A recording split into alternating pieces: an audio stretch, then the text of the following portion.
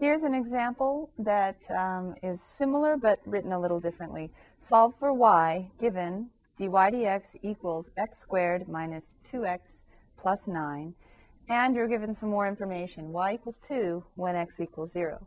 So first of all, deal with finding a family of functions, a family of solutions to this equation, dy dx equals x squared minus 2x plus 9. So what did you differentiate to get dy dx? You differentiate y with respect to x, right? So that actually is just y, right? The derivative of y with respect to x is called dy dx. So the left-hand side of the equation is just y. Just like when you take f prime of x and you anti-differentiate, you write f of x. It's just a different notation. What did you differentiate with respect to x to get x squared?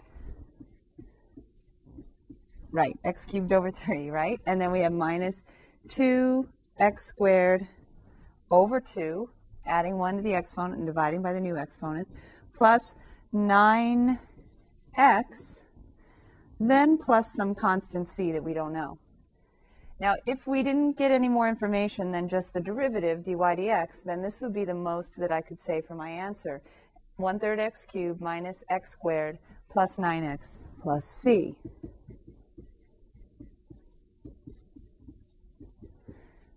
However, they gave us more information, so we're able to find a particular solution to this equation, not just with a generic plus c in there. So the information is y equals 2 when x equals 0. So in place of y, I put 2, and in place of x, I put 0. These are always the easiest, well, not always, but often, the easiest kinds of particular solutions when they give you x equals 0. Because every time you put in for x, the term goes away if it's a nice polynomial like this one. So 2 equals 0 plus 0 plus 0 plus c. So c is 2. So my solution is y equals 1/3 x squared, cubed, minus x squared plus 9x plus, I replace c with 2. And that's my solution to the equation. Now, because this is a special kind or a specific kind of problem where you're taking an equation that represents a derivative and you're solving for what the original function was, y is a function of x, we call this the solution to a differential equation. I mentioned that it's very similar to what we had done before, but we're using a different notation, dy dx. We're using dy dx instead of f prime of x. Remember, this is called differential notation, and so this is a differential equation. And the act of solving a differential equation just means find out what y is. Find out the y value, the y function that you differentiated to get dy dx. And they need to give you some more information so you can figure out c. So that's the first example of solving a differential equation. Let's do another one. dy dx equals 3 minus 2 over x plus x squared. And then we're told y equals 5 when x equals 1. So the first step is to just find the general solution, y equals something, and it'll have a constant of integration in it. So what did you differentiate to get dy dx? You differentiated y with respect to x to get dy dx. So the first thing you write on the left-hand side is just 1y equals, what did you differentiate with respect to x and get 3? 3x. Minus, what did you differentiate with respect to x and get 2 over x? Well, the 2 is just like a coefficient, and 1 over x comes from differentiating what function? Natural log absolute value x. Why do I need the absolute values? Because I don't want to plug negatives in for x when I'm taking the natural log. And up here, 2 over x doesn't say that x couldn't be negative. So I have to say minus 2 natural log of the absolute value of x. Plus, what did you differentiate to get x squared? Add 1 to the exponent, divide by the new exponent, x cubed over 3 plus some constant that we don't know yet. So the general solution to the differential equation is y equals 3x minus 2 natural log absolute value x plus x cubed over 3 plus c. Now, I know this is all really exciting, but general solution is not quite good enough for us. We want the particular solution, and the reason why we can't settle for a general solution is because they gave us more information that we haven't taken into account. So what I've written so far, if I wanted to, and I don't want to, but if I wanted to, I would graph this function and then imagine adding c to the function, which shifts it up and down on the y-axis. So I have an infinite number of possible solutions, possible functions here. I need to find the one that has the point 1, 5 on it, right? When x is 1, y is 5. So that's the point 1, 5 on the graph. Now I could try to use trial and error, but it's a lot easier to just plug in 1 for x into the formula, replace y with 5, and solve for c. So y equals 5, x equals 1. Mercifully, x equals 1, because what's the natural log of the absolute value of 1? That's good. We have 1 cubed over 3 plus the thing I'm looking for. So 5 equals 3 minus 2 times 0, so that's 0, plus a third, plus c.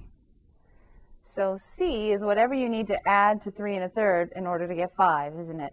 But I could just say 5 equals, you can either say 3 and a third or you can get a common denominator. 9 thirds plus 1 third is 10 thirds plus c. So c is 5 minus 10 thirds. 15 thirds minus 10 thirds is 5 thirds. So c is 5 thirds. And so my particular solution to the differential equation given in the beginning is y equals 3x minus 2 natural log absolute value x plus x cubed over 3. But now I can be more specific and say plus 5 thirds. So I just want to remind you that the solution to a differential equation is not c equals 5 thirds, and it's not y equals 3x minus 2 log x plus x cubed over 3 plus c. The solution is the antiderivative with a specific constant value of 5 thirds. So that's our second example of a differential equation. On this last example, I have a differential equation written in different notation, f double prime of x equals x minus 2. And they gave me 2 pieces of information. And the reason why we need 2 pieces of information about the function and its derivative is because they gave me the second derivative of the original function. So you'll see as we go through here how to use this specific information. But for now, let's start with the fact that the second derivative of x equals x minus 2. Now, I can't jump straight from the second derivative to the original function. I have to backtrack step by step. So first, what do you think we can find? First, we have to say, all right, what is f prime of x? And this is going to be very useful in the very next example, which is finally an application for you. So what is f prime of x if you're given that f double prime of x is x minus 2? So what did you differentiate to get x? That's x squared over 2, right? Minus, what did you differentiate with respect to x and get negative 2? That was negative 2x. Plus, you could have differentiated any kind of constant and gotten 0, right? So I say plus c, I'm going to call it c1. Okay, you can probably guess why I'm calling it c1. Doesn't really matter, you could call it C, but we're going to have a couple of C's, so I'm going to call this C1. Now, you could go on, don't write this, just watch for a minute. If you want, oops, that's the wrong way. If you want to find f of x from f prime of x, now you can go backwards again, right? You could say x cubed over, but this time you have a 2 down there already. It's 1/2 x cubed over 3, so it's x cubed over 6 minus 2x squared over 2 plus, it's not plus c, it's actually plus c1x, isn't it? Because we're antidifferentiating again, and if you have a constant, the antiderivative with respect to x of a constant is the constant times x. So I'm going to stop here because now we got two unknowns here and it gets kind of messy. So instead of doing this last line, which is why I asked you not to write it, I'm going to find C1 first. Do I have enough information to find C1? If you look at the original problem, there are two pieces of information given, and the first one is that f prime of 2 is 1. So that means when x is 2, the derivative of the function at 2 is 1. So that means f prime of 2 equals 1, but f prime of 2 also equals 2 squared over 2 minus, that's way too much, right? 2 squared over 2 minus 2 times x, and x is 2, plus our constant c1. So x squared over 2 minus 2 times x plus c1 needs to equal 1. So I simplify. 2 squared over 2 is 4 over 2, or 2, minus 4 plus c1. 1 equals negative 2 plus c1. So c1 equals what? C1 equals 3. So now I know specifically that f prime of x equals x squared over 2 minus 2x plus 3. That's the derivative of the original function. Now, it's like a puzzle, you know, it takes more than one step, but the procedure is always the same.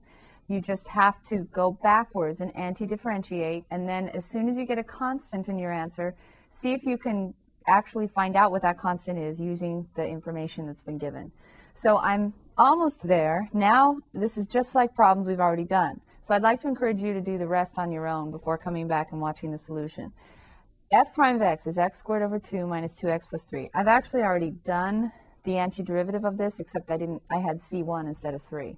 So find the antiderivative. Don't forget your constant. You can call it c2 if you'd like. And then use the information that you were given to find out what c2 is. All right, I'm trusting that you've done this. F of x is, what did I differentiate to get x squared over 2?